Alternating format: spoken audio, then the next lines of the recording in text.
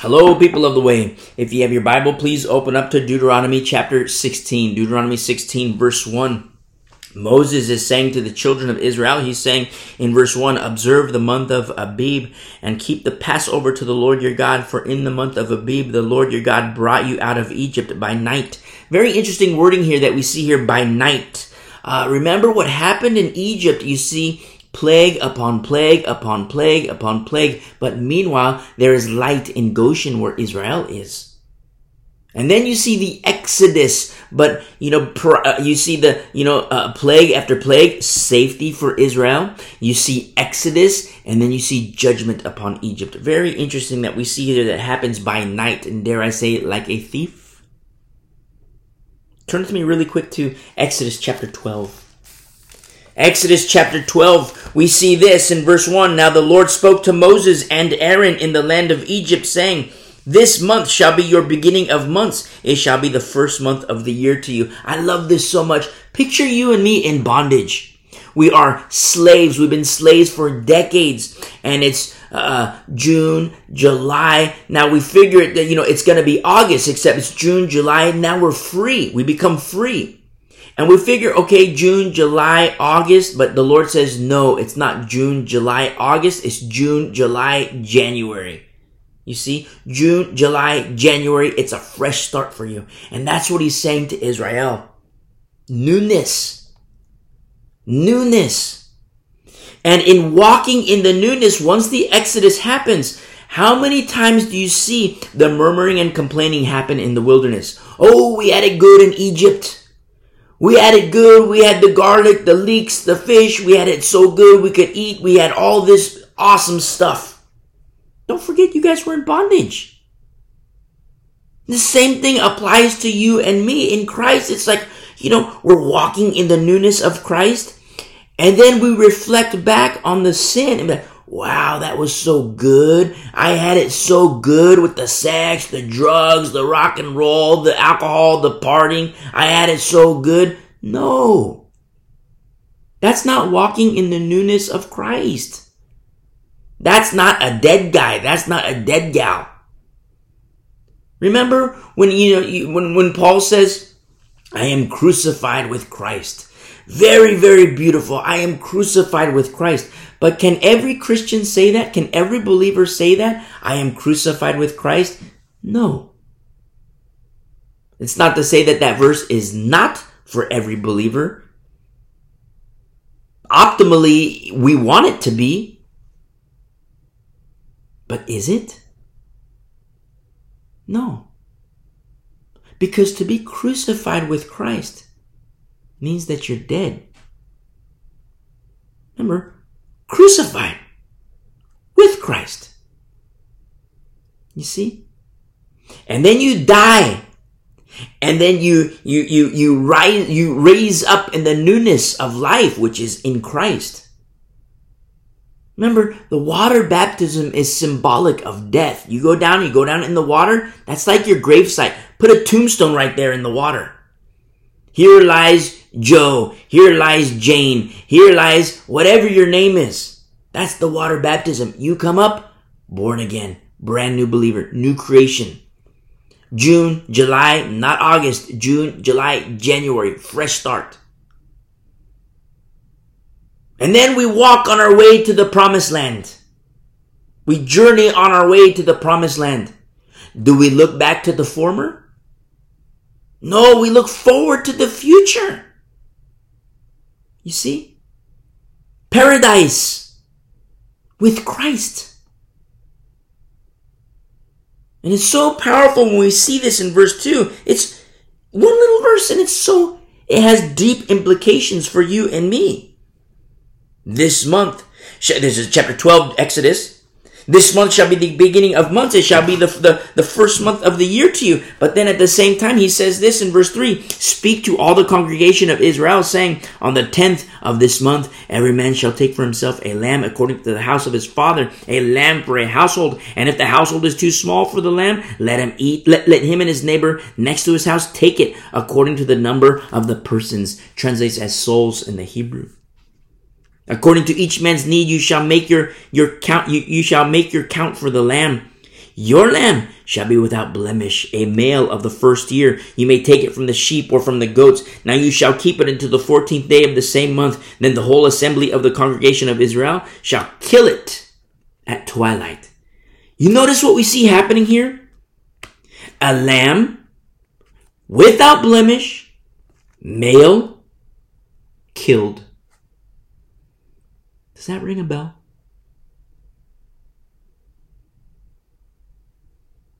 Spiritually speaking, and literally speaking, these statutes point to Christ. Now, this is pre-law. This is pre-10 Commandments. But it all points to Christ.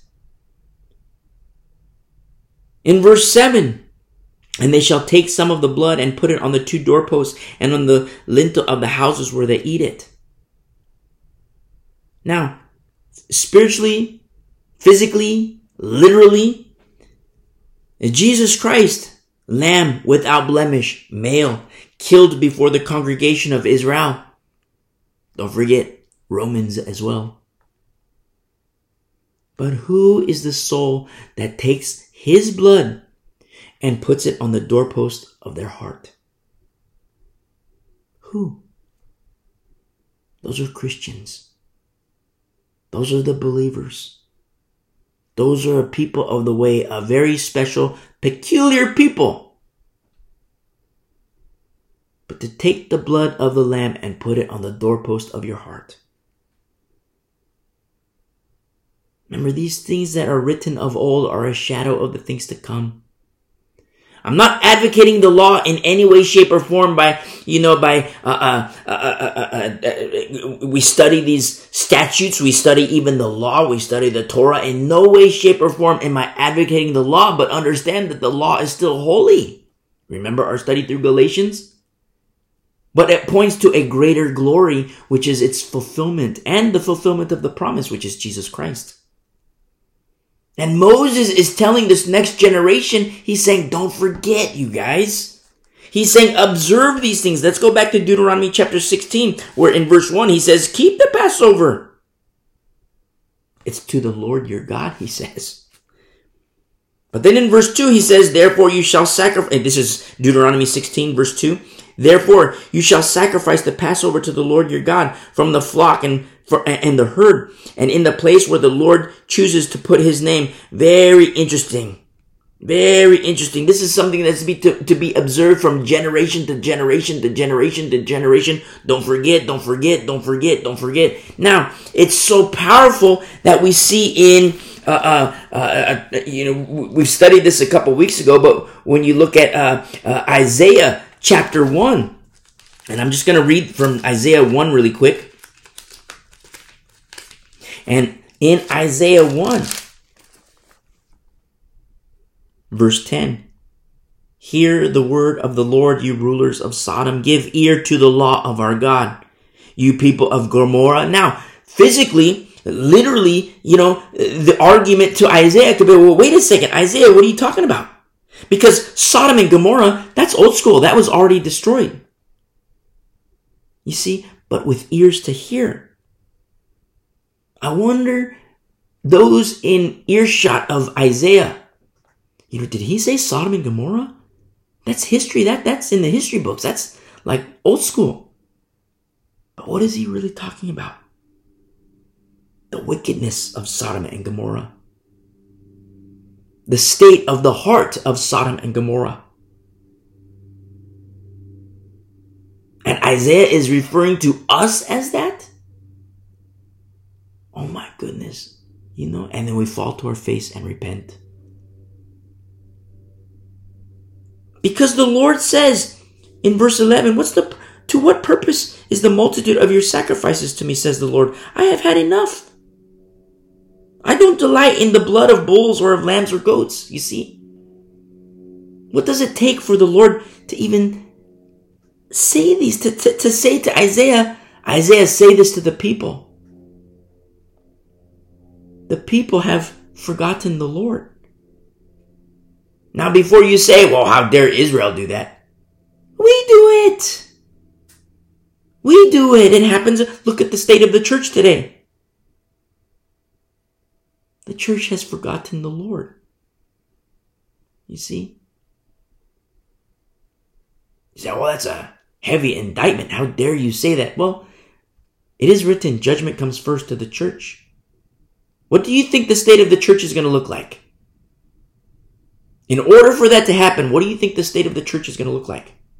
You see? All these things are written. Everything shall come to pass.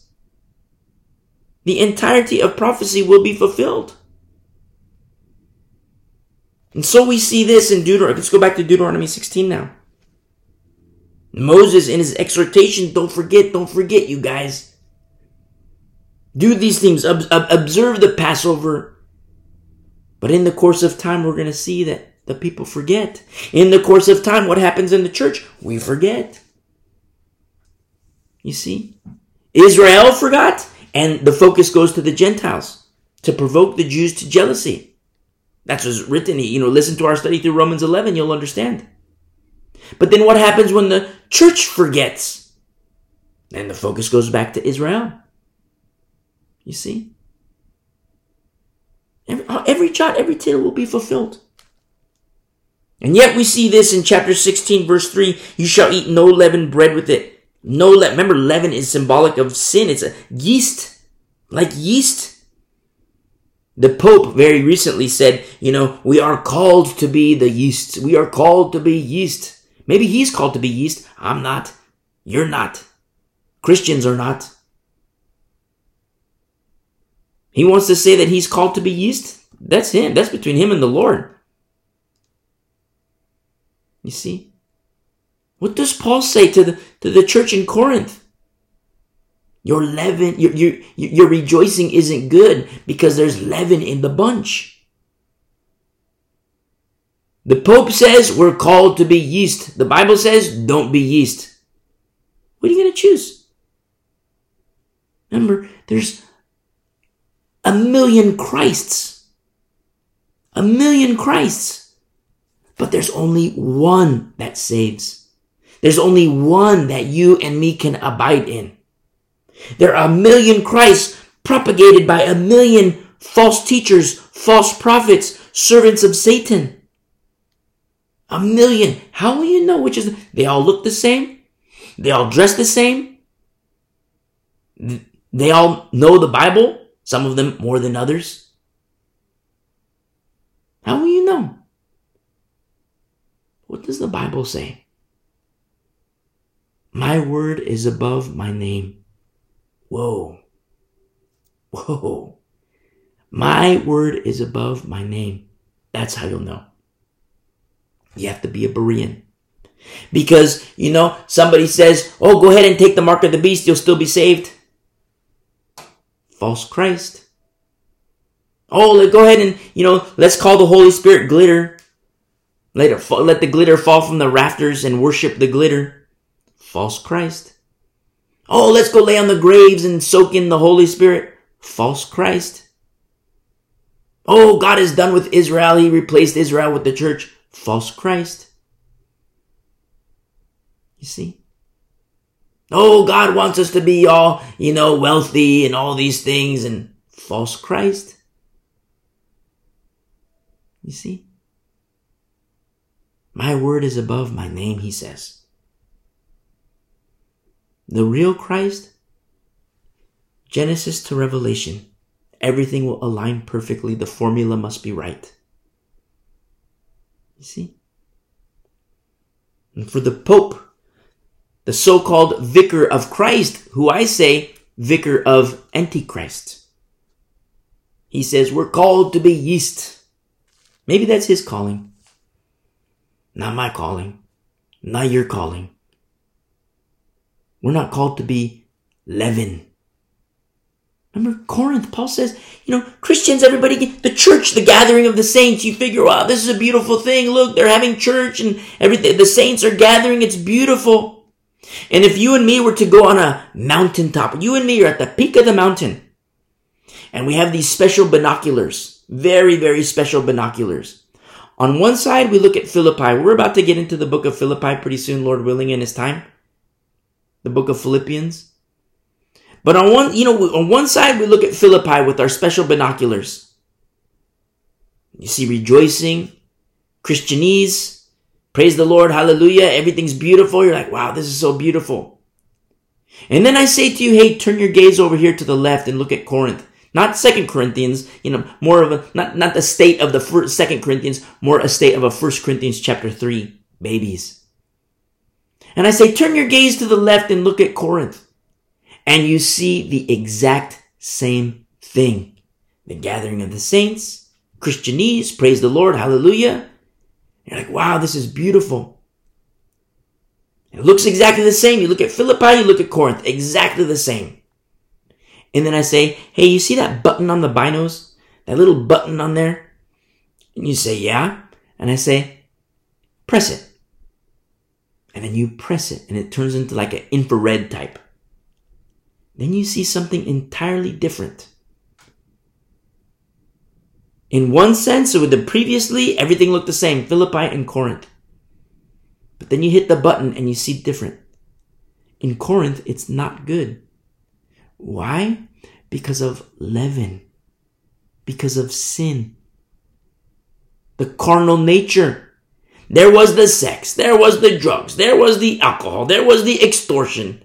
Where Corinth entered the church instead of the church entering Corinth. Corinth came into the church. The influence of Corinth was coming into the church.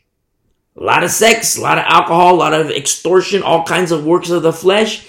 And with carnal eyes, Philippi and Corinth look exactly the same. Except it wasn't the same.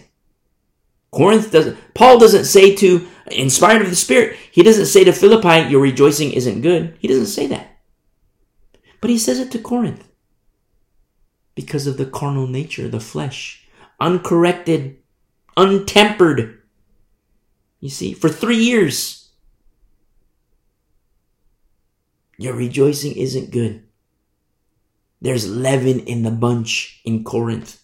So he says to the remnant, he says, okay, you who are not workers of the flesh, he says, separate from them. Don't even eat with them. Separation from leaven.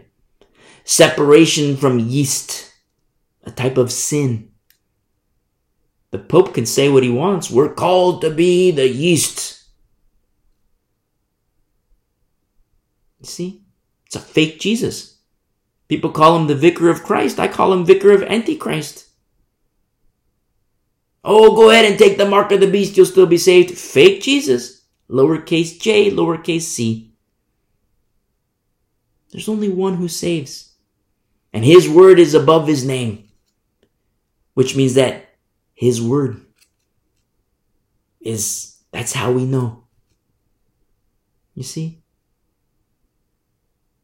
And so we see this in verse 3. You shall eat no leavened bread with it. 7 days you shall eat unleavened bread with it. Remember? So notice what we see. We see unleavened bread and we see the Passover lamb. In the fulfillment being Jesus Christ. Behold the Lamb of God who takes away the sins of the world. Remember, Jesus Christ says, I'm the bread of life.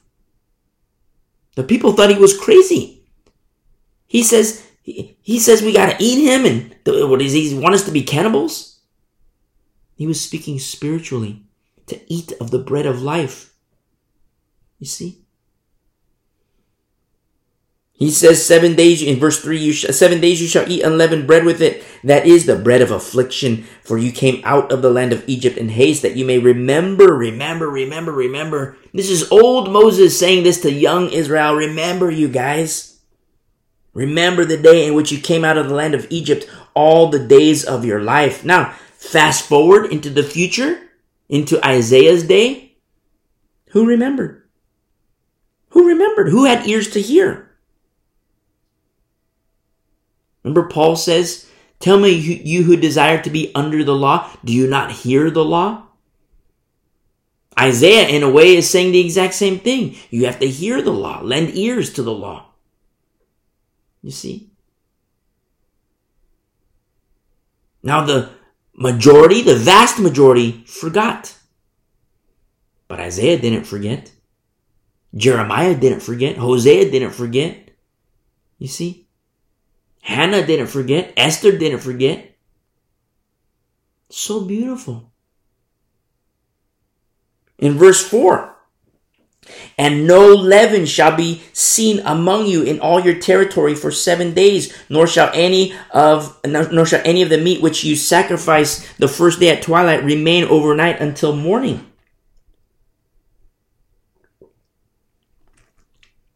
You may not sacrifice the Passover within any of your gates, which the Lord your God gives you.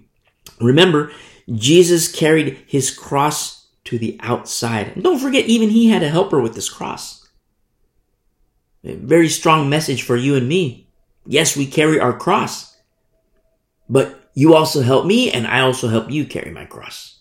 You carry your cross. I help you carry your cross. You help me carry my cross. And that's koinonia. That's the ecclesia. Saints. In verse 5, don't sacrifice within any of your gates. The sacrifice must be on the outside. And Jesus carried his cross to the outside. In verse 6, but at the place where the Lord your God chooses to make his name abide. Major prophetic implications here. The first coming of Christ and the second coming. Major. Now, depending on how far we get into the events of the last days in a literal sense, these are studies that we're going to return to, Lord willing, because there's major prophetic implications to what is written here in the law. There he says in verse 6, you shall sacrifice the Passover at twilight, at the going down of the sun, at the time you came out of Egypt. Now, this sometimes, there's people say, well, there's a timing discrepancy. You say this is all fulfilled in Jesus Christ, but there's a timing discrepancy because it says that at the going down of the sun. A lot of mockers of these last days. Oh, you see, there's a discrepancy in the Bible. There's it's fake. It doesn't line up properly. It says the going down of the sun. But wait a second. Don't forget Dr. Luke. Don't forget Dr. Luke. Because in chapter 3, it is revealed that the sun was darkened. And these are things that will happen again. The sun will be darkened yet again. In verse 7, and you shall roast and eat it in the place which the Lord your God chooses. Now, this is spiritually speaking, this is a pending matter. Just like, when we looked at Exodus chapter 12, who is the soul that takes the blood of the lamb and puts it on the doorpost of their heart? In a literal sense, in the Passover, you take the blood of the lamb and you put it on the doorpost of your home. But who is the soul that does that spiritually inside their heart? You see? And it's so powerful because what we see is through the law, through Deuteronomy, we're starting to see these beautiful building blocks, if you will. This path that is leading up to the law's fulfillment, which is Jesus Christ. That's why the Pharisees, we follow Moses, we're hardcore, we follow Moses. And Jesus Christ, it's impossible. Because Moses wrote about me. You see? It's very important for us to understand these things. He says in verse 7, and in the morning you shall turn and go to your tents. 6 days, in verse 8, you shall eat unleavened bread, and on the 7th day there shall be a sacred assembly to the Lord your God. You shall do no work on it. You shall count 7 weeks for yourself. Now, there are certain events, the first coming of Christ, his death, his resurrection, and his coming again. There are certain events which are in accordance to very, very, very specific timelines. For example, Pentecost, Feast of Weeks, the ascension of Christ, the descending of the Holy Spirit. And these are studies that we're going to, the 70th week, we're at the very cusp of the 70th week beginning. This the Abraham Accords, what we see you could read the newspapers today and it's almost like you're reading Bible prophecy. This Abraham Accords, everybody's saying, okay, join the Abraham Accords. Let's enhance the Abraham Accords. More nations joining the Abraham Accords. And at the same time, there's Bible prophecy that refers to a covenant with many. Daniel the prophet, a covenant with many. At the very cusp of the beginning of the 70th week of Daniel. And so when I mentioned that, these are passages that, if we're, 5, maybe even 4 years into the 70th week, these are passages that we're going to look at and refer to understand it, to help navigate and understand the times. Because remember, just like in Egypt, plague after plague after plague after plague after plague, but there was light in Goshen. And we are a people of light. But the formula must be right. Not in accordance to the fake Christs, but in accordance to the real, where his word is above his name. We have to know the word of God. We must be Bereans. You see, the formula must be right. And so we see here, you shall count, in verse 9, you shall count 7 weeks for yourself. Begin to count the 7 weeks from the time you begin to put the sickle to the grain. Very interesting. Working in the field. So remember our study through the book of Acts? And you see the death of Jesus Christ at the end of the Gospels. The death of Jesus Christ, his coming out of the tomb. And then he with the disciples. And then you see something happen at Pentecost. Where you see the ascension of Christ, the descending of the Spirit. But then you see the correlation to Pentecost and the tongues of fire, Acts chapter 2. Very specific timing. And then from Acts chapter 2, what do you see? Like it is written in verse 9. From the time you begin to put the sickle to the grain, working in the field. The disciples become apostles, working in the field. You see? It's so powerful when we understand what has happened, what is happening. And even in this day and age, what the Lord is doing. But we need eyes to see and ears to hear. In verse 10, then you shall keep the feast of weeks to the Lord your God with the tribute of a freewill offering from your hand, which you shall give as the Lord your God blesses you. You see, freely having received, freely give. God blesses, bless him back. Honor him, glorify him. Old Testament, New Testament, glorify him, honor him. In verse 11, you shall rejoice before the Lord your God, you and your son and your daughter, your male servant and your female servant, the Levite who is within your gates, the stranger and the fatherless and the widow who are among you, at the place where the Lord your God chooses to put to make his name abide. Beautiful, beautiful, beautiful verse. Rejoicing in the camp. But I have to say something. It's not just put on a happy face. Put on a happy face because that's the godly thing to do. No, it's you have a happy face because you have a happy soul. It's called the joy of the Lord. You see, it's very common for people to put on a happy face. They're very depressed.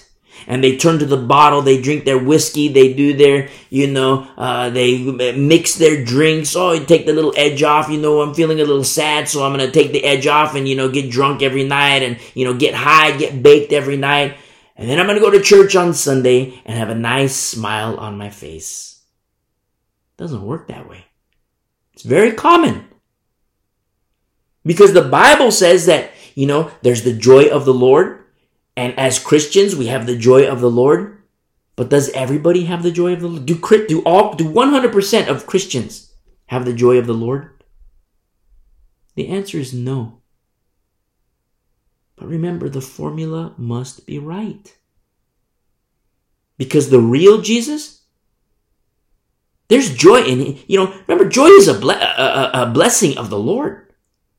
There's healing in the real Jesus. There's healing from the real Jesus. Joy from the real Jesus.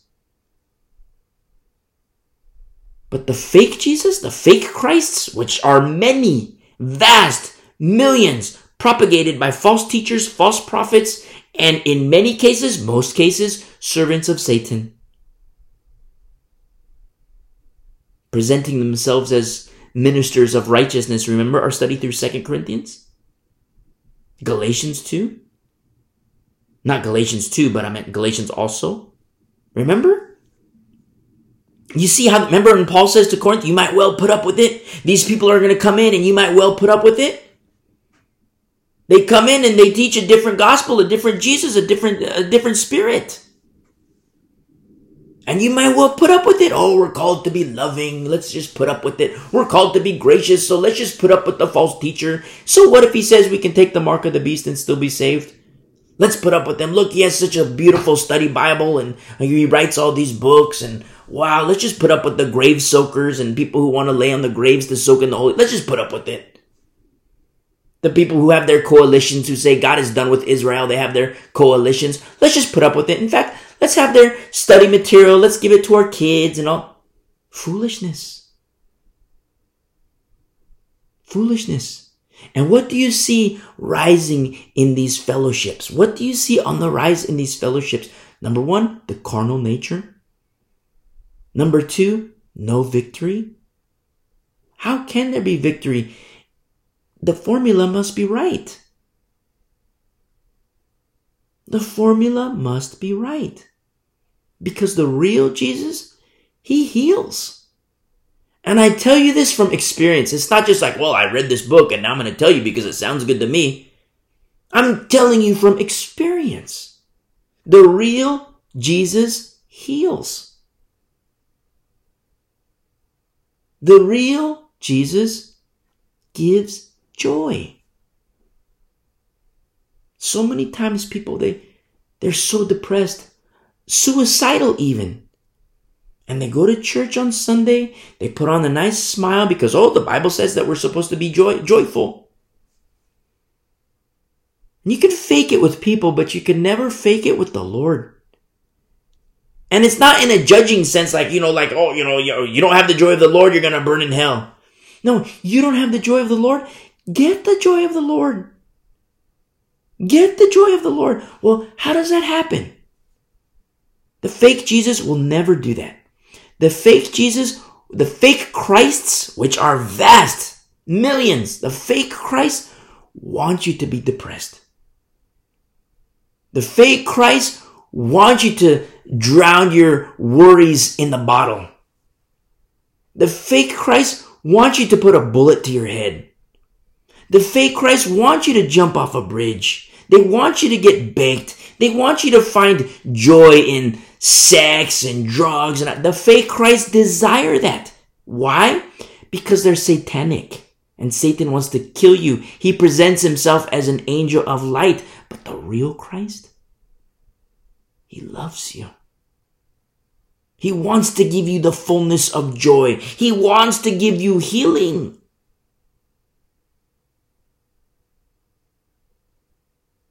Come to him. So many times people say, I got to be loyal to my church. I got to be loyal to my church. What? Where do we get that? There's the oldie song, be true to your school. I got to be true to my church. I got to be true to my... Why? Be true to Christ. Be faithful to Christ. But I am, and my pastor says I can take the mark of the beast and still be saved. That's a false Christ. Look, my pastor says that, I can go lay on the graves and soak in the Holy Spirit. Listen, the real Jesus and his real Holy Spirit ain't found in graves, my friend. You see, the formula must be right. That's what is so beautiful. And this is the straight up law, the Torah. In verse 11, you shall rejoice before the Lord your God. It's in the law like you shall rejoice, Look at you shall not, you shall, and you shall not, you shall, and here you have in verse 11, you shall rejoice before the Lord your God. It's not like, God doesn't make robots. God doesn't make robots. So how is it written that you shall rejoice before the Lord your God if God doesn't make robots? I'm not a Calvinist. I'm not Reformed theory. I'm a Christian. Remember the example we gave in Balak? A type of Satan who wants to defeat Israel, and he can't, so he finds out how he's going to do it, and it's revealed through the counsel of Balaam how he does it. And so instead of sending the warriors down, he sends the women down. Picture you and me in the camp, and all these women are coming down sent by Balak. Unbeknownst to us, what the objectives are, what the motives are. But all these women are coming down, and you and me, we're not depressed, but we're like crying, like sad, and not depressed like we're gonna like kill ourselves, but sad, like, oh my goodness, what's happening? People are having sex like crazy. They go into their tents, the sounds and all these, it's like, we're so grossed out. We're like, what is happening? Why are you guys doing this? Don't do this. Don't do this. Don't do this. A week later, the ladies are saying, hey guys, let's worship Baal. And the guys like fools. Okay, yeah, I like this, I like that, and I like how you did this, I like how you did that, so now you say the Baal, okay, I'll worship Baal. And you and me were sobbing, no, you guys, what are you doing? You see? And in the course of time, what happens? God judges them. Remember, God is reactionary. God responds to obedience. He responds to disobedience. And now they're judged. Now they're dead. You and me are alive. We learn to fear the Lord, reverence for the Lord, but we learn to trust Him. And in trusting Him, we learn to love Him. And in loving Him, we have this hope, which gives room for hope, which is Christ. But at the same time, as we fall in love with the Lord, how can we not have joy? How can we not have joy? And this is the law. I'm not advocating the law. But do you see the building blocks that the law allows in a heart with ears that can hear, eyes that can see? This is why Jesus Christ says to the Pharisees, how can you guys believe in me when you say you believe Moses, but Moses wrote about me? Jesus says that. Moses wrote about me. Now, a people of the way, in accordance to the new covenant, we can see these things. Now you see in verse 11, you shall rejoice, and having experienced, I'm giving this example of, what we experienced through Balak in the example I gave. We learned to fear the Lord because, those people were judged. Now they're dead. You see? And there's the rejoicing, not that they're dead, but that you and me were alive. Why are we alive? Was it anything of our, is it because we're awesome? No, we chose obedience. Look at the camp. When the ladies of Balak came down, look at the people who chose disobedience and look at the people who chose obedience. In the multitude, disobedience. But to a smaller remnant, obedience. Now look who's dead and look who's alive. You see, the obedient. And say, you and me, we're in that camp of the obedient. We have reverence for the Lord, fearing Him, but we're also falling deeper and deeper and deeper in love with Him because we're trust in Him. You see? And we're blessed of the Lord. See, the Lord responds to obedience and He responds to disobedience. And in responding to obedience, there's blessings.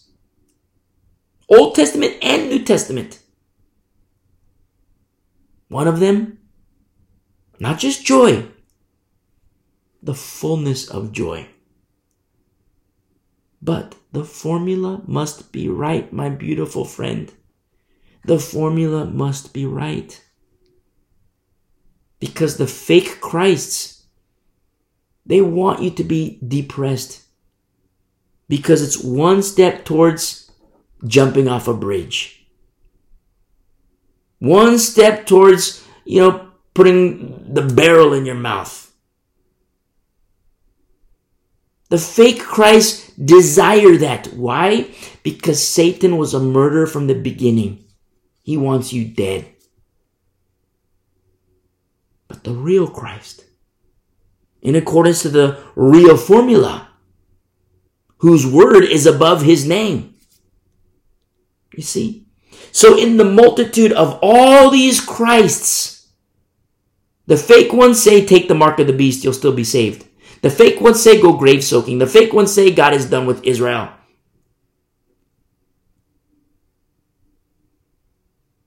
But there's only one that not only saves, but there's the richness of blessings. There's the fullness of joy.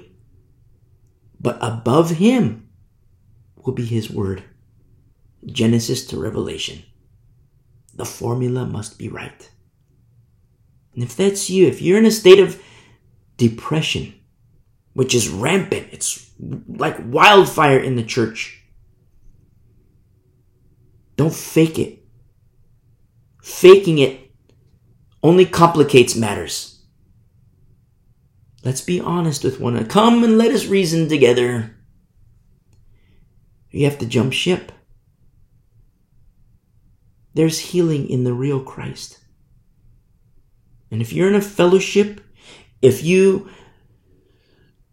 surrender to a false teacher, if you're obedient to a false teacher, listen, the formula must be right. In the teacher, in the pastor, what is taught, what his life looks like. You say, well, my pastor's female. Wrong formula.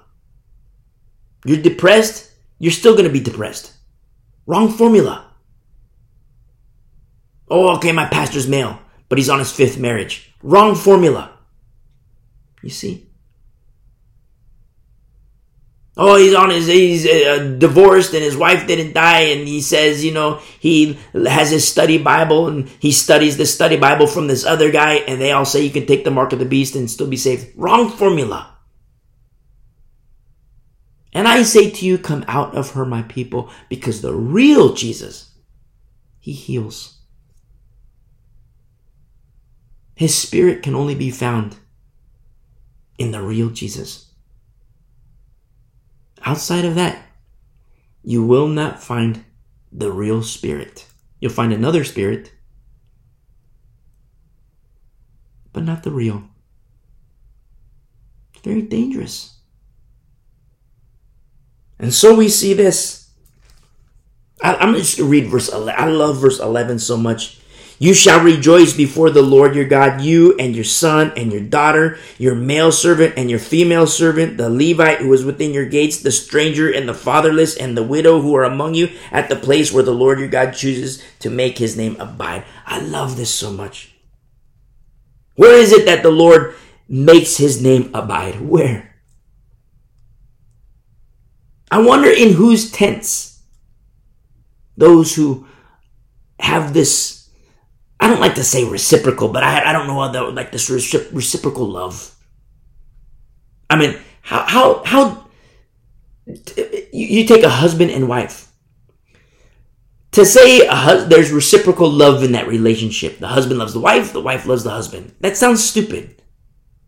I mean, you understand that, they love each other, but it's much deeper. You see, that's why I don't like saying reciprocal. I just don't know, have another word for it. I don't know. It's much deeper than that.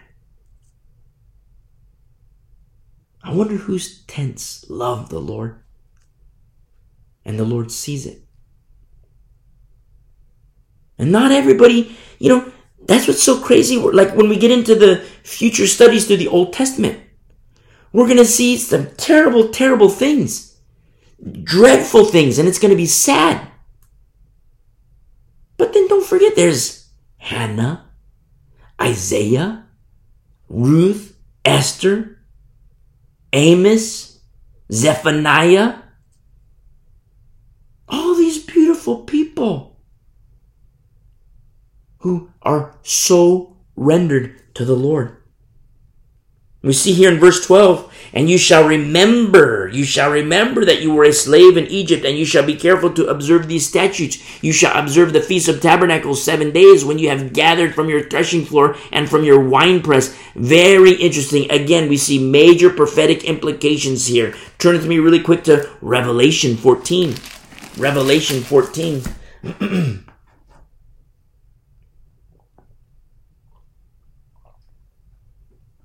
And in Revelation 14, verse 14, Revelation 14, we see this. Then I looked, and behold, a white cloud, and on the cloud sat one like the Son of Man, having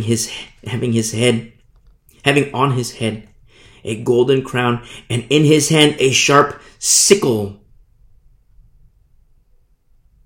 Very interesting, considering the wording we just read from Deuteronomy. And another angel came out of the temple, crying with a loud voice to him who sat on the cloud, thrust in your sickle and reap, for the time has come for you to reap, for the harvest of the earth is ripe. So he who sat on the cloud thrust in his sickle on the earth, and the earth was reaped. Then another angel, notice the wording here, the earth was reaped. Now, if you listen to our study through the two studies, one study is called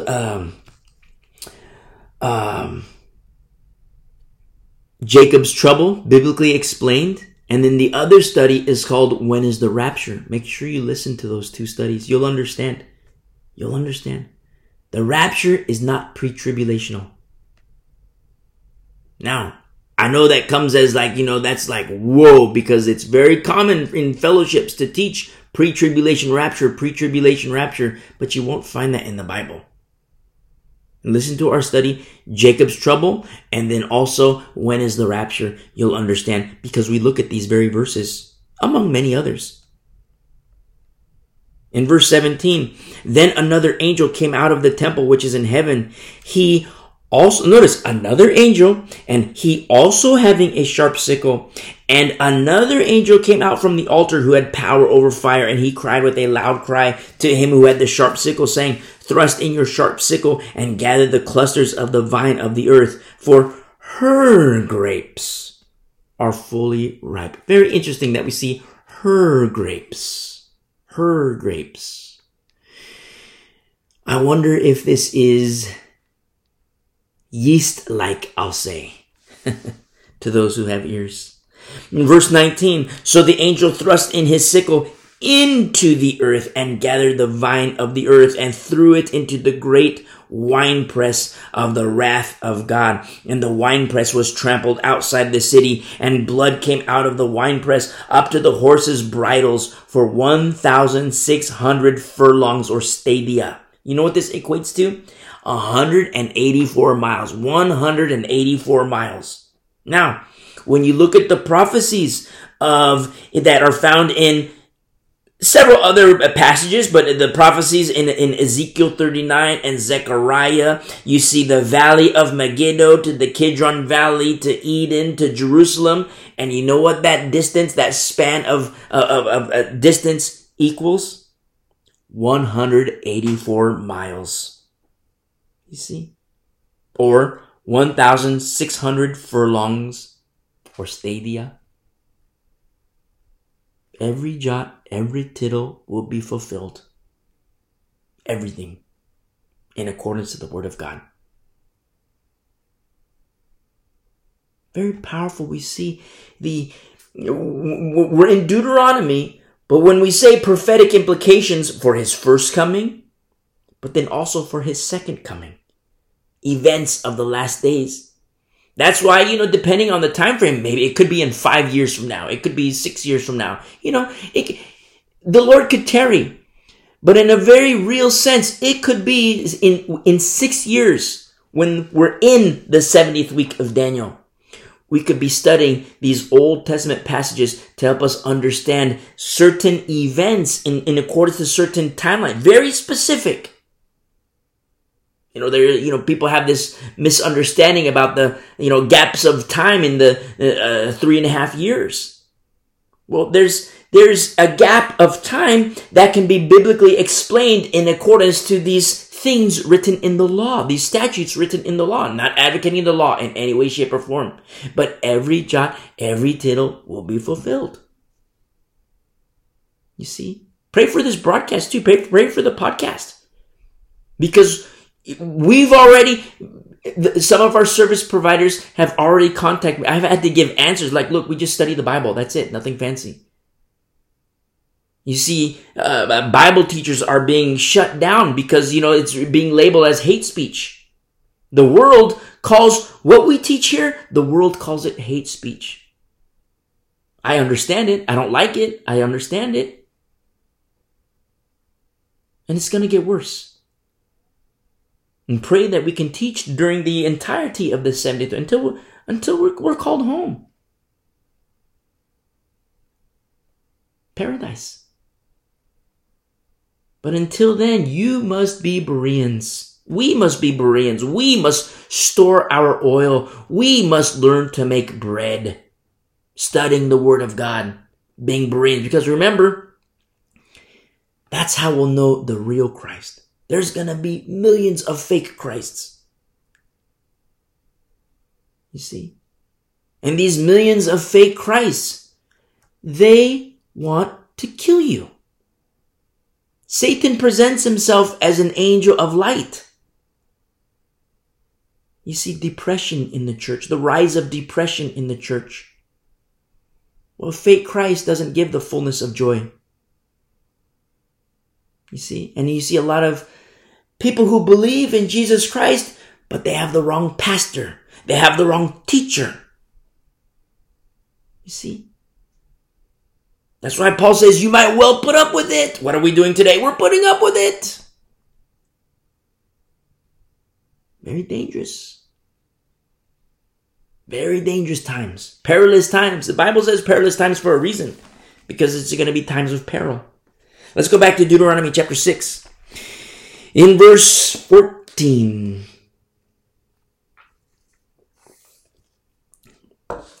In verse 14 we see this. And you shall rejoice in your feasts. You see, this is so powerful because this is a shadow of the things to come. Like verse 14, you shall rejoice in your feasts. Well, prophetically speaking, do you not remember the wedding feast?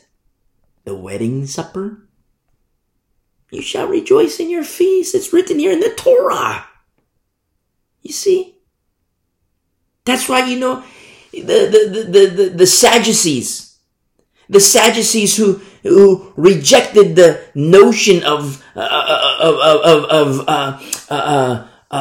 the resurrection. That's why it was easier for a Pharisee to become a Christian than it was for a Sadducee to become a Christian, because at least the Pharisee was open to the notion of resurrection. But the Sadducee was closed off to that. And that's why you see more Pharisees Christians than you do Sadducees Christians. Now, it's very beautiful for a Pharisee to become a Christian, but the problem comes, the Pharisee must reckon that old concept dead. Because a big problem happened. Remember the original Hebrew roots movement that we studied in Galatians, when we were studying Galatians, and you see these Pharisees in the book of Acts who took it upon themselves. They started to compel Christians to be circumcised and to observe the law of Moses.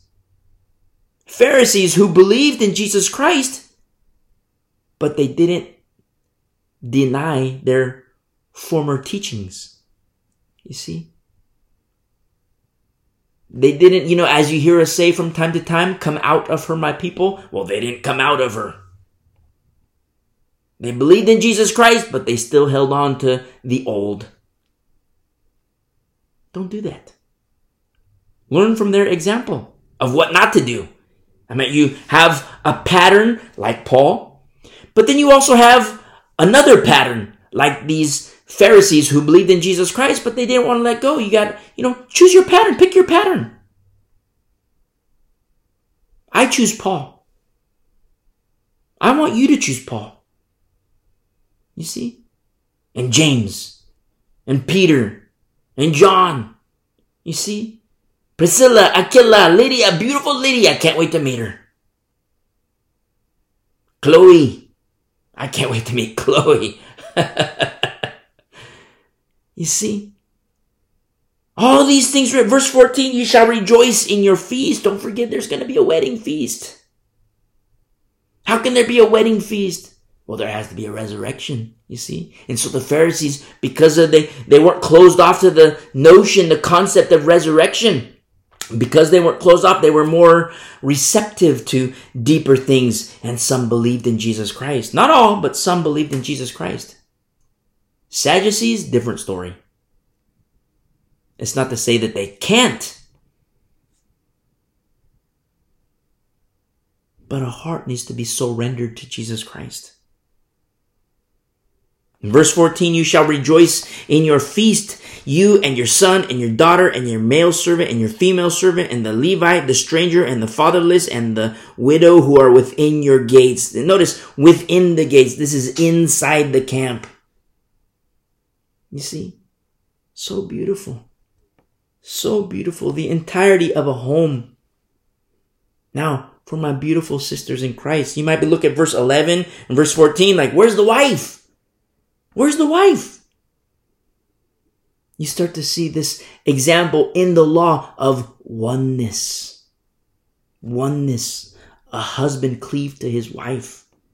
You see?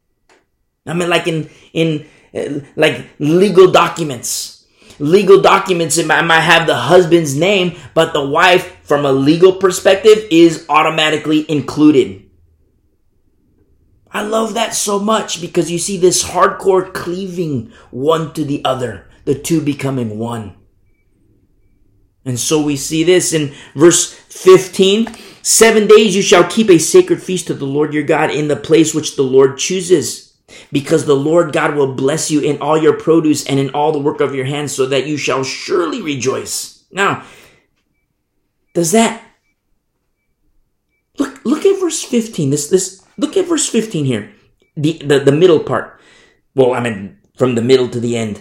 In verse 15, the Lord your God will bless you in all your produce and in all the work of your hands, so that you surely rejoice. You see? Now, we're going to see in future studies, you're going to see, well, the Lord doesn't bless them. You're going to see that they're not blessed in their produce. You're going to see that they're not blessed in the work of their hands. And you're going to see that they're not rejoicing. Now, let me ask you a question. Does this mean that, I hate to say this. Does that mean that God is a liar? You see? And that's what Satan does. That's what Satan does. He looks at these, remember, he knows the Bible more than anybody. He knows the Bible.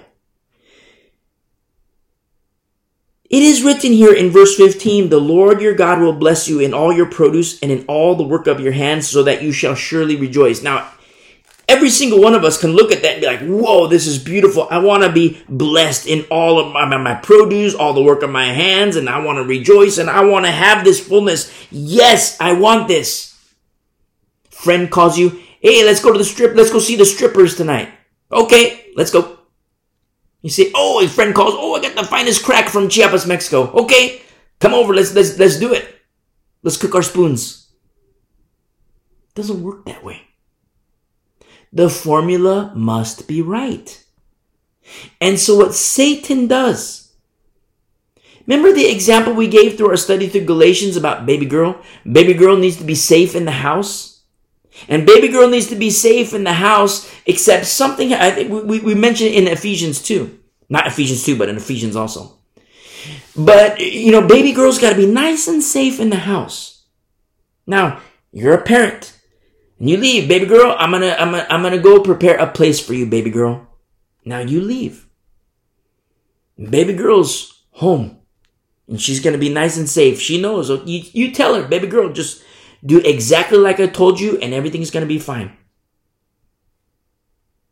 And then you come back to get baby girl and baby girl's gone. Did you lose her? No, you did not lose her. Baby girl left, straight up left. So many times people say, well, Jesus Christ won't lose us. Absolutely true. He will not. I'm not trying to say that he will. Absolutely true. He will not lose those who are his. He will not. But there's still a little caveat to that. Don't walk away. You tell baby girl, hey, baby girl, stay right here. Do exactly what I told you, like I taught you, and everything's going to be fine, and I'm going to come back. I'm going to go prepare a place for you, and I'm going to be back, baby girl. Baby girl says, okay. And you go. Now, somebody's going to come a-knocking. Hey, baby girl. I know he's not here anymore. Hey, baby girl, check this out. Baby girl, let's do this. Hey, baby girl, look how fun this is. Baby girl walks away. She heeds that voice. Baby girl walks away. You come back, baby girl's gone. You did not lose her. She walked away. You see? A lot of times people say, Jesus doesn't lose any of us, so I'm eternally secure. Jesus doesn't lose us. It's absolutely true. Jesus will not lose us. Those who are his, Jesus will not. But don't forget, there's still the wicked seduction. Don't heed that call. Don't heed that voice. In however it presents itself. A lot of sex, a lot of drugs, a lot of alcohol. Those are the three biggies to the younger generation. I say, for all generations, but especially to the younger generation. Remember that. Sex, drugs, and alcohol. Those are like giants. Don't tangle with the giants. Stay away from the drugs, stay away from the sex, stay away from, you get married, the sex is okay. But the drugs, the alcohol, the sex, stay away from it. Because it's spreading like wildfire. The world is the world, but it's spreading like wildfire in the church. Pornography, stay away from it. Drugs, stay away from it. Oh, it's marijuana, it's legal now. Oh, look, my parents do it. They have their oil. They have their different, their oils and, it's natural and it's healthy now. And look, that's the parents, the parents are going to have to answer the Lord. I'm speaking to the younger generation. Don't mess with that stuff. Ayahuasca grow. Oh, it's natural. So is ayahuasca. Oh, it's natural. So is poppy. Oh, it's natural. You see? So is coca. You see? Is it good? Oh, it's natural. Look, it's from the earth. God made it. It's beautiful. You see? So are mushrooms. We're called to be gracious. We're called to be merciful. We're called to be loving. But the Lord never calls anybody to be stupid. Except the Pope. The Pope says that, he's called to be leaven. He's called to be yeast. But the Pope, vicar of Antichrist. Not the real Christ. A fake Christ. That will not save. If you're Catholic, come out of her, my people. Leave. Jump ship. Follow me as I follow Christ. The real Christ. The real Jesus. There is healing in him. But to the younger generation, stay away from the sex, stay away from the drugs, stay away from the alcohol. I could say stay away from all kinds of things. But those are the three biggies. Sex, drugs, and alcohol. And everybody's doing it. And so, in the example, you come back, baby girl's gone. You didn't lose her. She left. Now, When baby girl is in that state of outside the house where it is no longer safe for her, now what these tricksters do is they'll tell baby girl, they'll refer to what you told baby girl. Hey, baby girl, remember how you were told that you will be blessed? Remember how you were told that you will surely rejoice? Baby girl says, yeah. And then she's told, well, look at your state now. Baby girl was seduced by, I'll say, the sex. Baby girl was seduced by the sex. The one who came knocking, a cute guy. Baby girl was seduced by the sex. And she thinks everything's fine. She's seduced by the sex, and now she feels like dirt. Now she feels like dirt because she was disobedient to the instructions that you gave her. And now the cute guy that came a knocking, now the cute guy is done with her.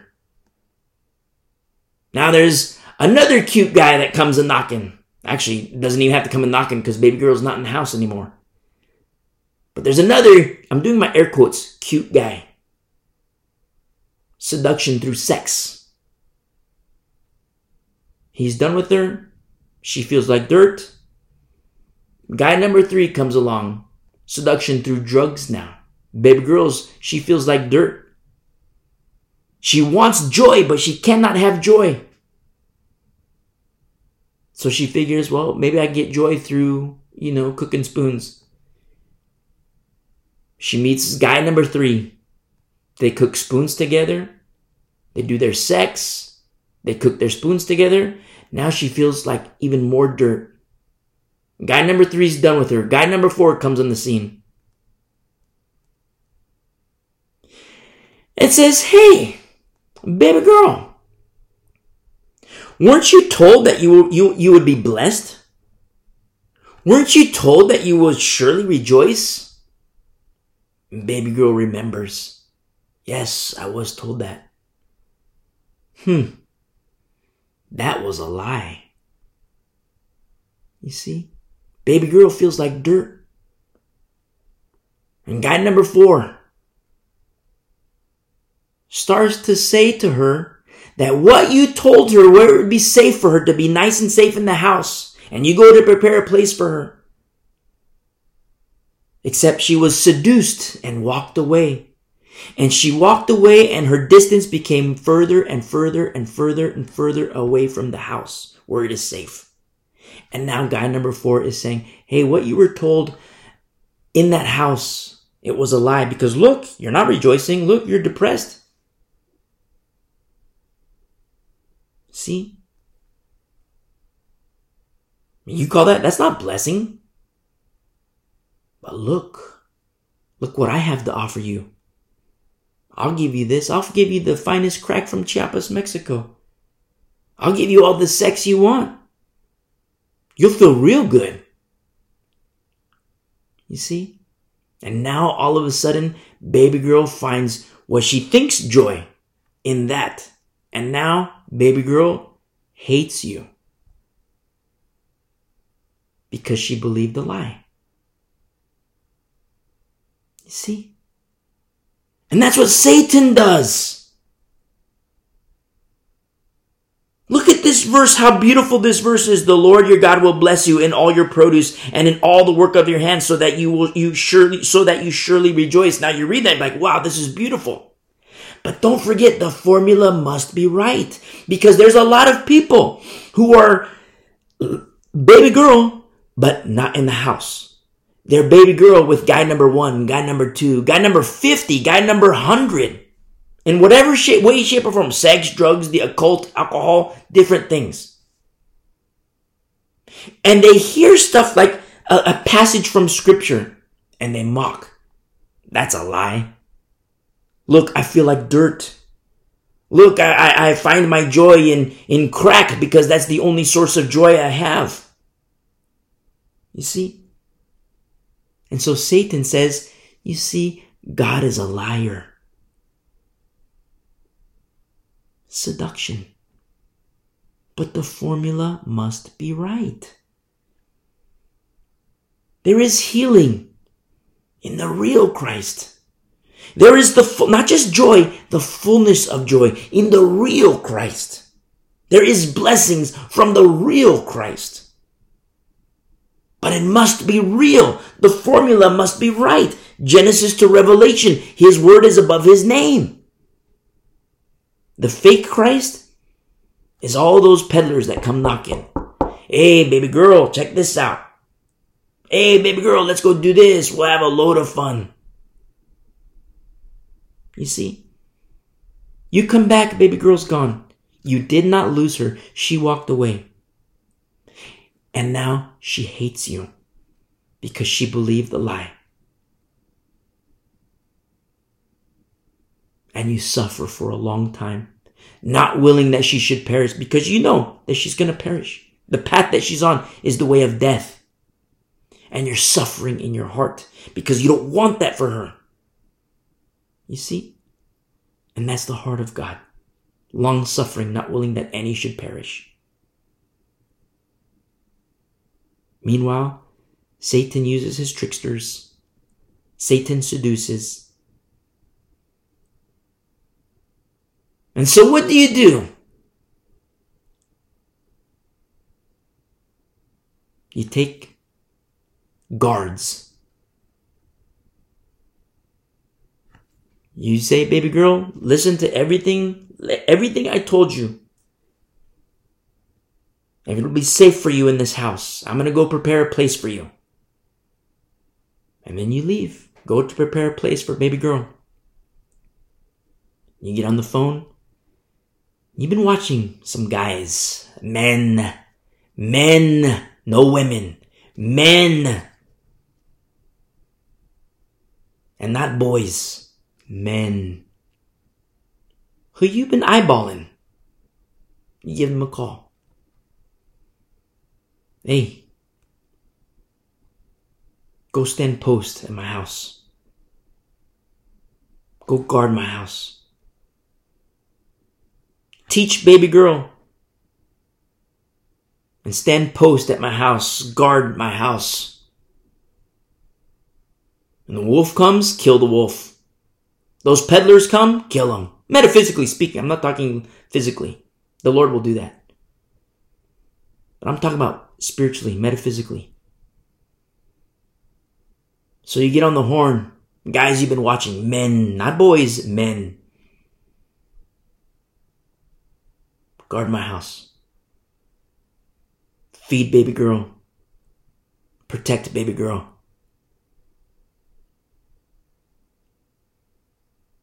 What do the men say? Aye, aye, sir.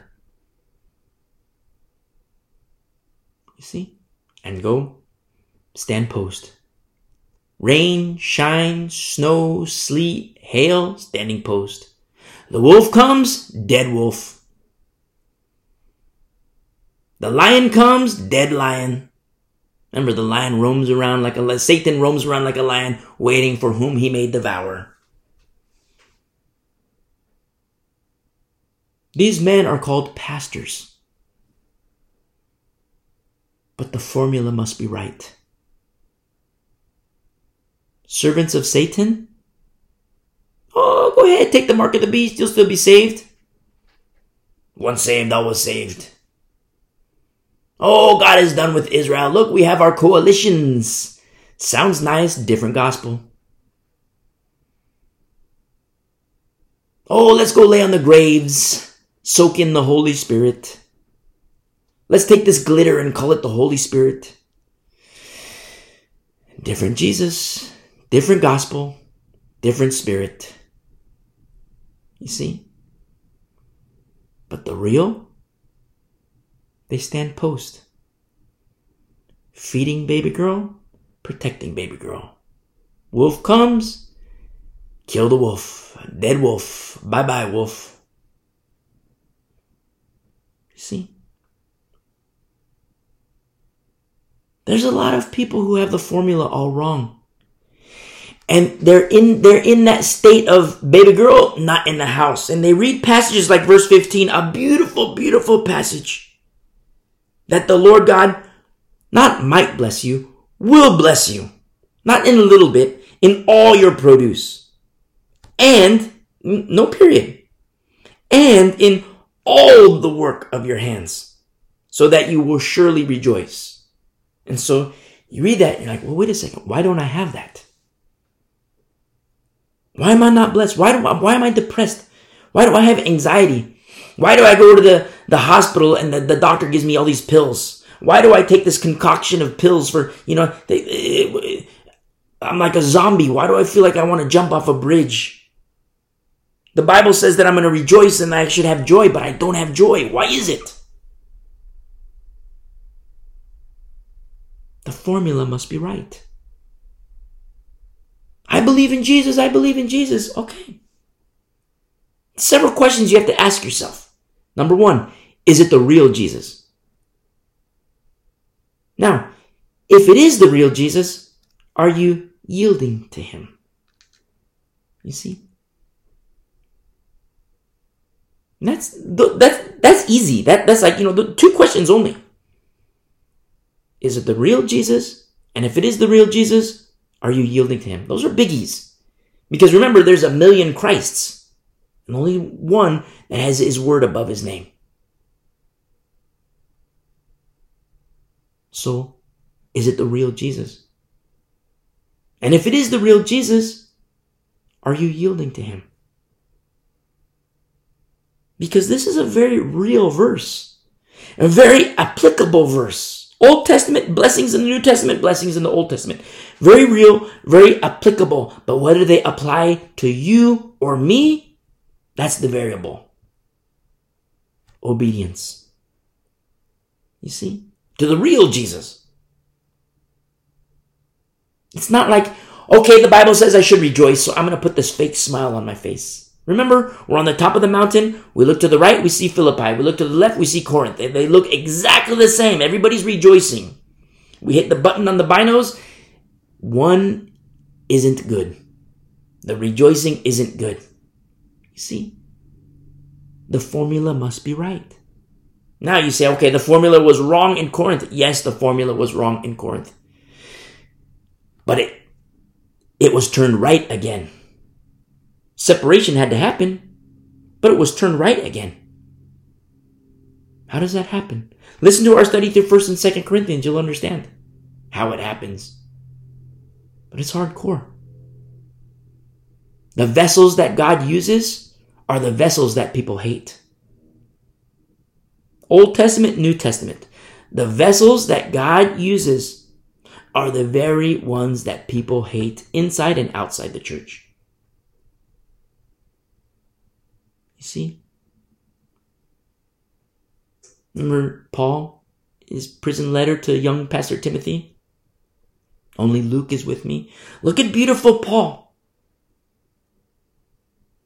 Look at Acts, how people had, I don't want to say reverence for Paul, but respect for their teacher, respect for their pastor.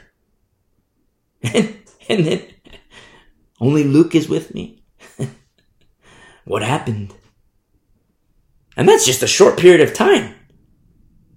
Think about 2,000 years into the future from that point. AKA today. We see this in verse 16. 3 times a year all your males shall appear before the Lord your God in the place which he chooses, at the feast of unleavened bread. Unleavened bread. At the feast of weeks and at the feast of tabernacles, and they shall appear before the Lord, and they shall not appear before the Lord empty-handed. You see, an offering to the Lord. Remember our studies through Leviticus, an offering to the Lord? Not empty-handed.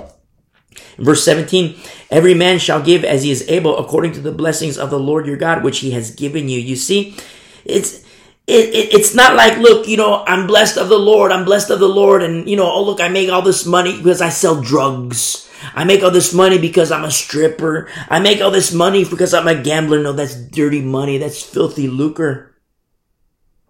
God hasn't given that to you. You got that for yourself. I mean, if that's you. But that's a lot of times what people think.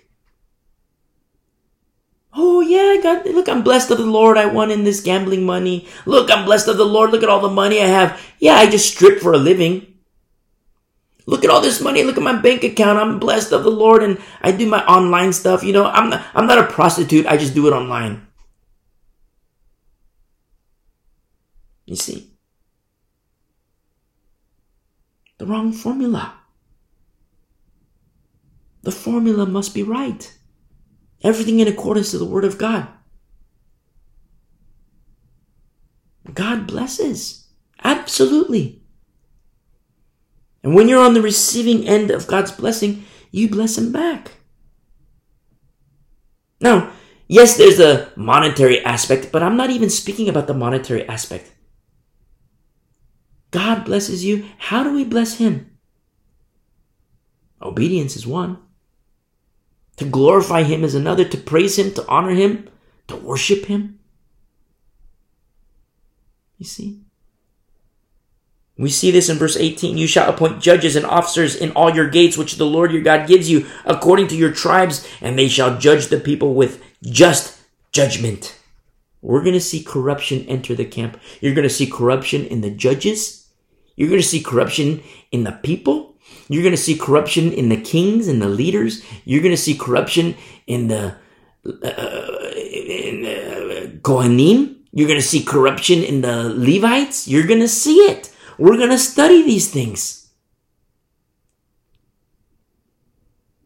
And it'll break your heart. It'll break your heart. And it's not God's fault. Remember, the Lord is reactionary. The Lord responds to disobedience. The argument can be made, like when we get to Judges, the argument can be made, look, we're just doing what Moses said. I mean, we already looked at Isaiah, but let's go to Isaiah again. Isaiah chapter 1. And in Isaiah 1, verse 11,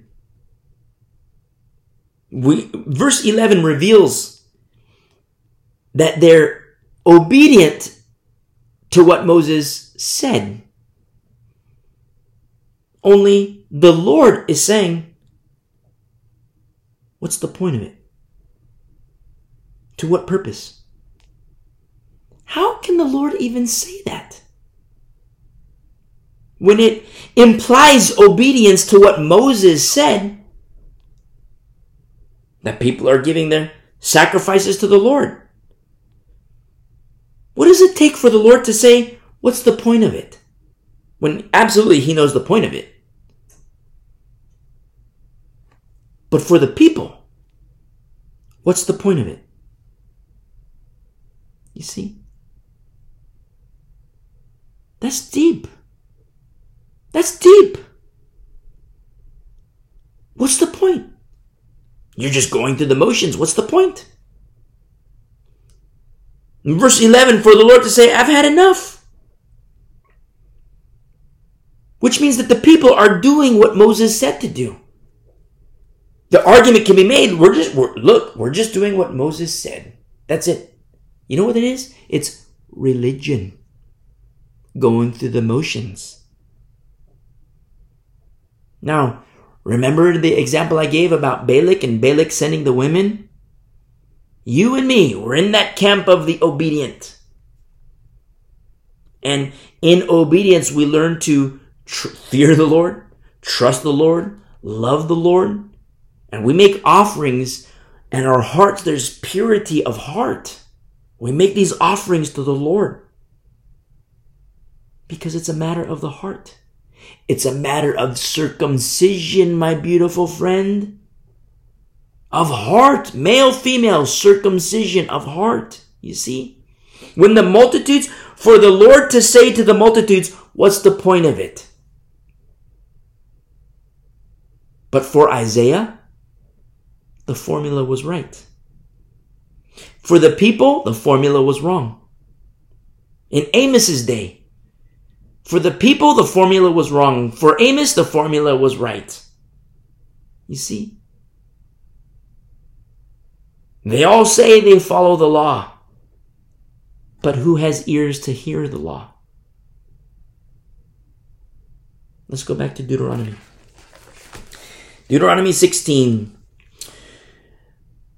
In the end of verse 18, they shall judge the people with just judgment. We're going to see this corruption enter.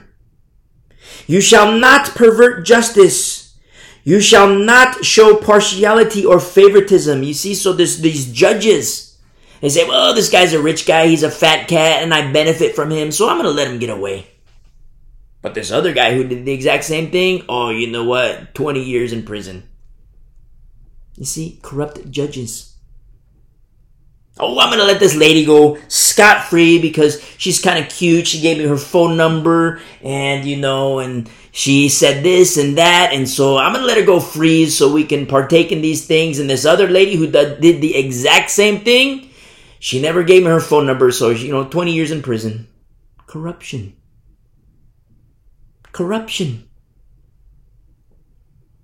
And the Lord says, you shall not show partiality, no favoritism. He continues, nor take a bribe,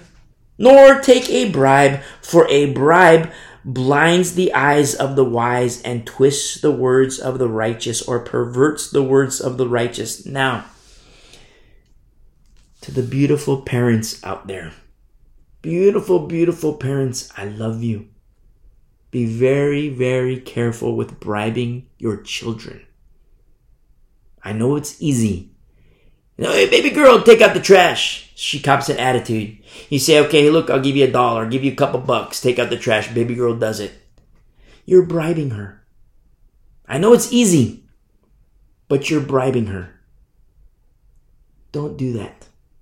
I get it. I understand it. Be very careful if you employ the tactic of bribery to your children. Because look at what it does.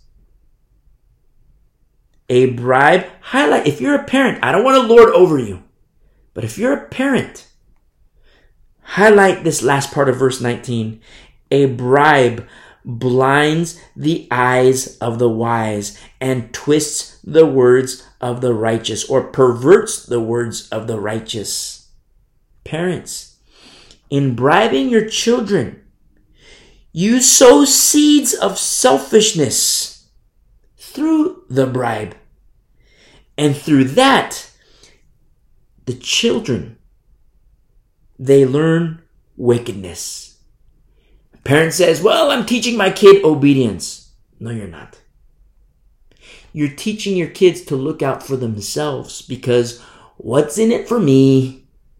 What's in it for me? I don't want to take out the trash. But I'll do it for $1. I'll do it for $5. I don't want to clean my room, but I'll do it for $5. What's in it for me? The parents say, look, I'm teaching my children obedience. Look how obedient they are. I say clean the room, they clean the room. I say take out the trash, they take out the trash. I say cut the grass, they cut the grass. Look how obedient they are. Oh, I forgot to mention that I'm giving them $5. $5 a shot. Couple bucks a shot. That's bribery. Very easy. Very easy. People call it, oh, look, I'm such a successful parent. I'm so good at parenting. No, you're good at bribing. But look at what bribing does.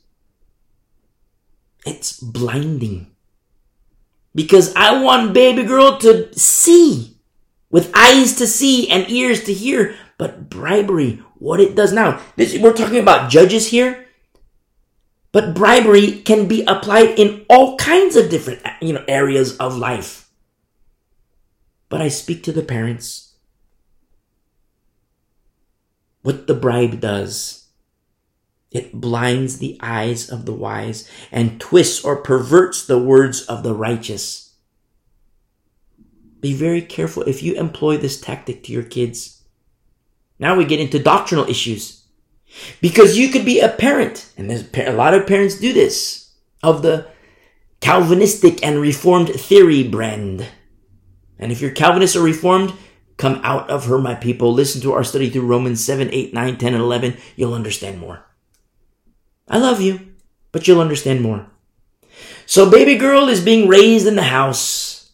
Baby girl's, 8 years old, 9 years old, and you think you're teaching her obedience, but you're bribing her.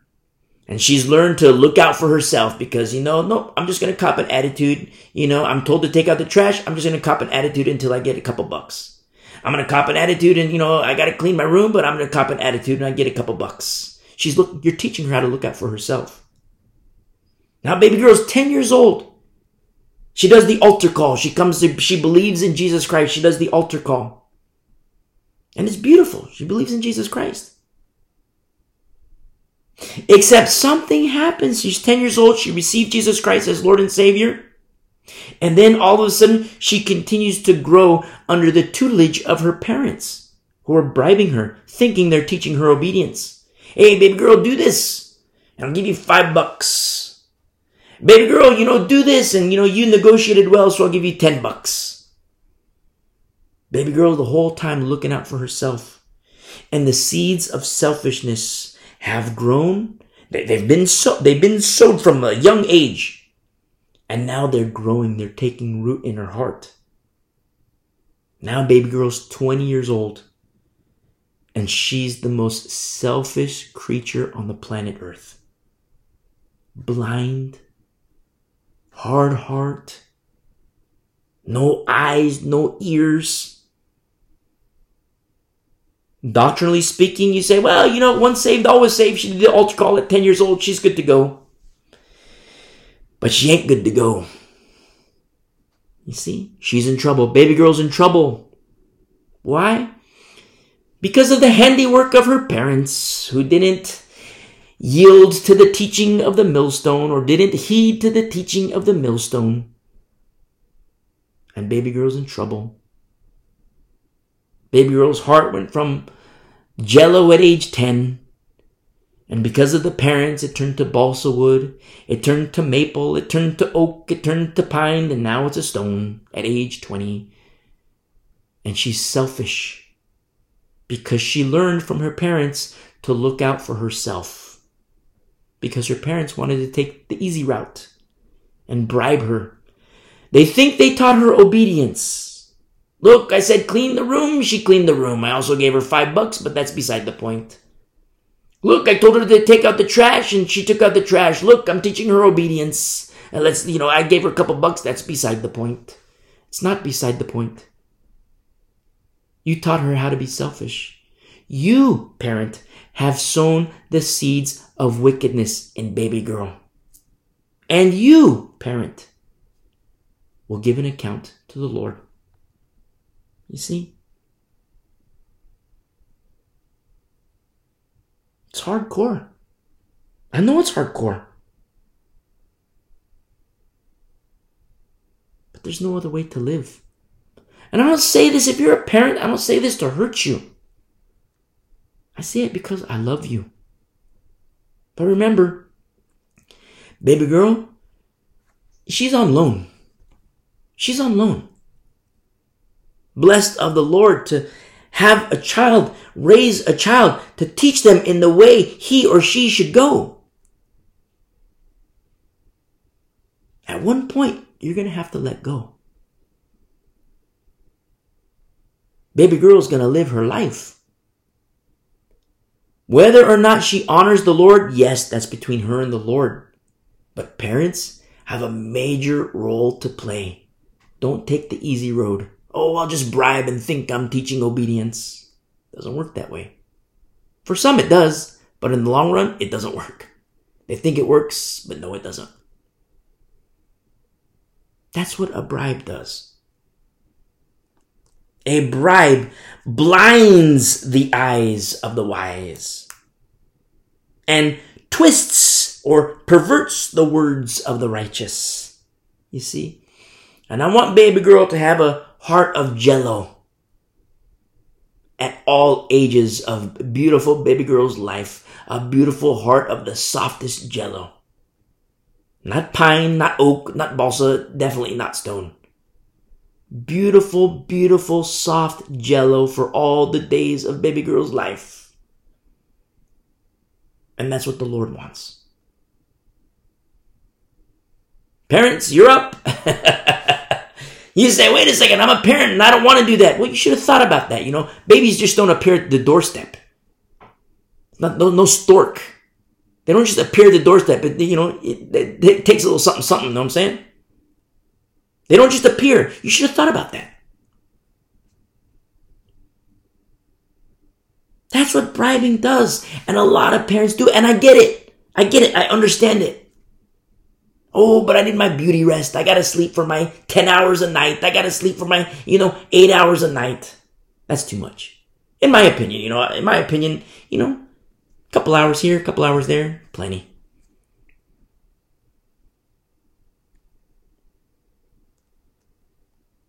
If you're a parent, and I don't want to lord over you, if you're willing, highlight this last part of verse 19.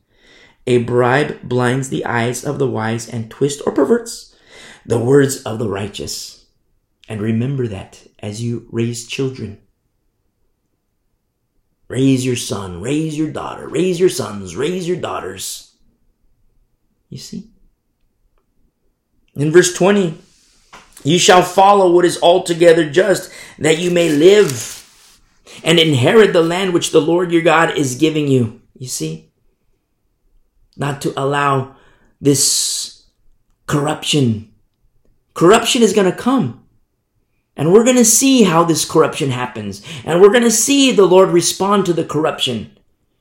And we're going to know why the Lord responds in the way he does. Why? Because of this study through the Torah. You're going to see the Lord just does what he says. It's not like a surprise. Even though people are surprised. I mean, look at in Jeremiah's day, the Israel, Judah was like, Jeremiah, what are you talking about? We're the elect. We're God's people. But then Jeremiah's like, they called him the weeping, lonely prophet. Why? Because he was lonely. Nobody was with him. And he was weeping. And we're going to see wow, Judah has forgotten. Not Jeremiah. Jeremiah is forgotten by the people, not by the Lord. You see? That's the formula must be right, my beautiful friend. I love you, but the formula must be right. I don't want to say, if you're a bad parent, if you're depressed, if you're this, if you're that. It's dangerous if you're in that state and you're under a false Christ. It is dangerous for you. And I want you nice and safe. And that only comes from the real Christ. You see? And so we see this in verse 21. You shall not plant for yourself any tree as a wooden image, or translates as like an Asherah pole. Think of like a totem pole. Like a totem pole, it's idolatry. There's this Asherah pole, and we're going to see these things. You shall not plant for yourself any tree as a wooden image. And we're going to see Israel. What are they doing? They're building these poles of Asherah. He says, near the altar which you build for yourself to the Lord your God. Now, we're going to see I'm doing my air quotes, but the lawyers come out. You ever talk to a lawyer? They're a squirrely bunch of people, a slippery bunch of people. Well, my client is innocent because the law says X, Y, Z. But my client, Your Honor, they speak, Your Honor, my client didn't do this because the law states this, but my client was behaving in a manner which reflects not X, Y, Z, but 1, 2, 3. Therefore, pursuant to this law and this law and this law, and pursuant to this and this and this statute, my client is innocent. And they make strong arguments. And it might stand up to an unjust judge, a corrupted judge. But there's an ultimate judge. His name is Jesus Christ. He knows the formula. He is the formula. You see? And we're going to see that, these excuses being made. Well, we're going to build the Asherah pole, but look, Moses says in Deuteronomy chapter 16, verse 21, that not to build this near the altar. So therefore, we're going to put it over here on this mountaintop. Therefore, we're going to put it over here on this hillside. We're not going to put it near the altar because Moses says don't do that. So look, we're following what Moses says. We're just doing what Moses says. Therefore, we are obedient. No, therefore you are disobedient, because it is also written, you shall have no other gods. It is also written. You see? Like little lawyers, little sneaky, cheesy lawyers. Well, the Bible says here, the Torah says it, the Pentateuch, it says here in the Torah. It says here in the Torah, in verse 21, chapter 16, you shall not plant for yourself any tree as a wooden image near the altar.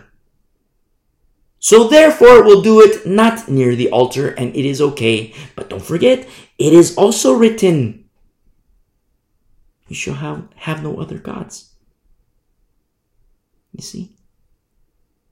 Sometimes we do that as Christians. We turn into those sneaky lawyers. Sneaky, squirrely, slippery lawyers.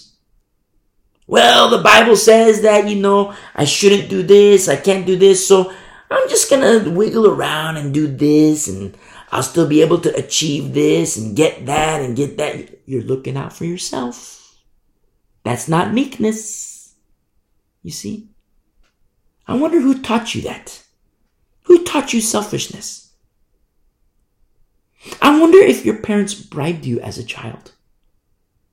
I wonder. No accusation. I just wonder. But these are things I think about when I see the behavior. I see a wicked guy, a wicked gal, and then the gears in my head start turning. Where did they learn this? Where did this guy learn to be so selfish? Always looking out for himself. Where did this lady turn? How did she turn out to be so selfish? Always looking out for herself. Sometimes I look at the pastors. Sometimes I look at the elders. But I also look at the parents. I look at the fruit. Nasty, nasty fruit most of the time. Among pastors, among parents. Oh, this pastor says go lay in the grave and soak in the Holy Spirit. This other pastor says take the mark of the beast, you'll still be saved. Wrong formula. Okay, my little spiritual checklist. This is how I know this gal is the most selfish creature on the planet Earth. Where did she learn that? How did she learn that? She has her study Bible under her arm. She speaks Christianese. But she's the most selfish creature on the planet Earth. Where did she learn that? Okay, so do my little checklist, okay? Got the study Bible, take the mark of the beast, you'll still be saved. That's my little wrong column, okay? Little check mark in the wrong column. Wrong. Meet the parents, okay? Hi, Mr. Whatever, Mrs. Whatever, nice to meet you. They also got their study Bibles, okay? There's another one. Not looking good for baby girl. A little checklist, okay? Check here, check here. Then I see the fruit in the home. Okay, another check on the bad list, on the bad side. Then I talked to the parents. Oh yeah, when baby girl was little, oh yeah, she would give us the biggest attitude. So you know what? I just gave her a cookie. I just said, take out the trash. She copped a little attitude. Here, I'll give you a cookie. Ha ha ha ha. They laugh about it. Ha ha ha ha. I gave her a brownie. I gave her, a cupcake. Ha ha ha ha. I kept doing that. I told her to clean her room. I gave her some cupcakes. Ha ha ha ha. They laugh about it.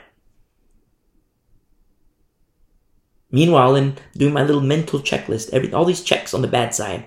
Boom, boom, boom, boom, boom, boom, boom. Wow, baby girl's in trouble. Oh my goodness, baby girl's in trouble. Go home.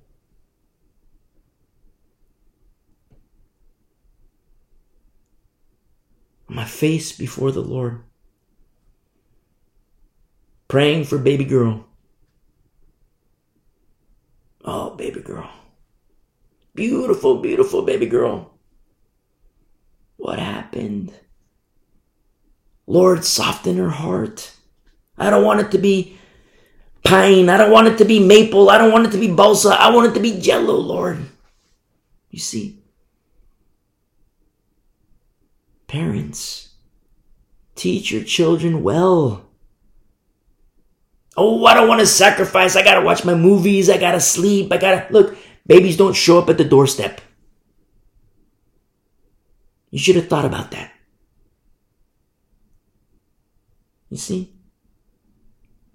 Don't forget it is also written. Sometimes we make these little loopholes. We try to create all these little loopholes in the Bible. Well, the Bible, and we study the Bible with this mindset. Oh, what's in it for me? Oh, the Bible says I'll be blessed here. So I'm going to do this and I'll be blessed. Look, I'm going to do this and I'll be blessed. Look, the Bible says here, look, confirmation. The Bible says here, look, they read Deuteronomy 16 verse 15. The Lord God will bless you in all your work and all your the Lord your God will bless you in all your produce and in all your work of your hands, so that you will surely rejoice. Look, confirmation. Nope. I mean, you could say confirmation in one sense, but not in the kind of confirmation you want. You see, the Lord chastises those whom he loves. He disciplines those whom he loves. You see, don't read the Bible or study the Bible looking for the little loopholes. Oh, what's in it for me? What's in it for me? What's in it for me? Oh, look, confirmation. I'm going to be blessed. Okay, therefore, I'm going to do this. I'm going to do X, Y, Z, without realizing who was knocking at the door. Who was knocking at the door? Was it a wolf?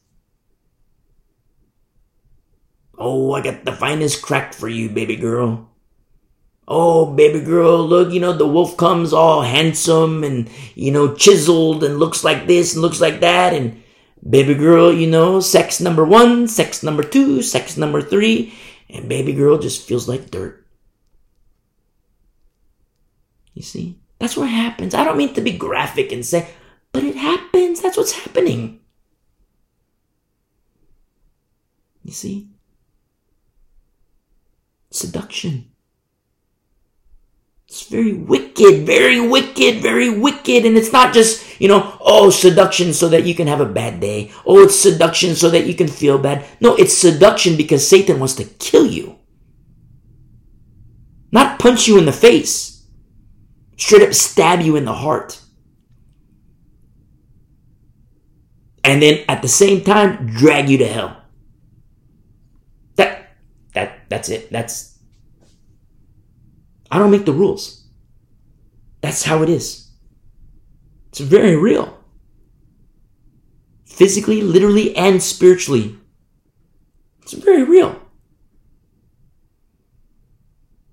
In all cases, the formula must be right.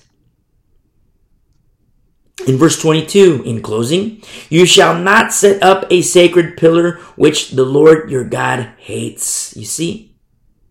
These are things that are going to happen.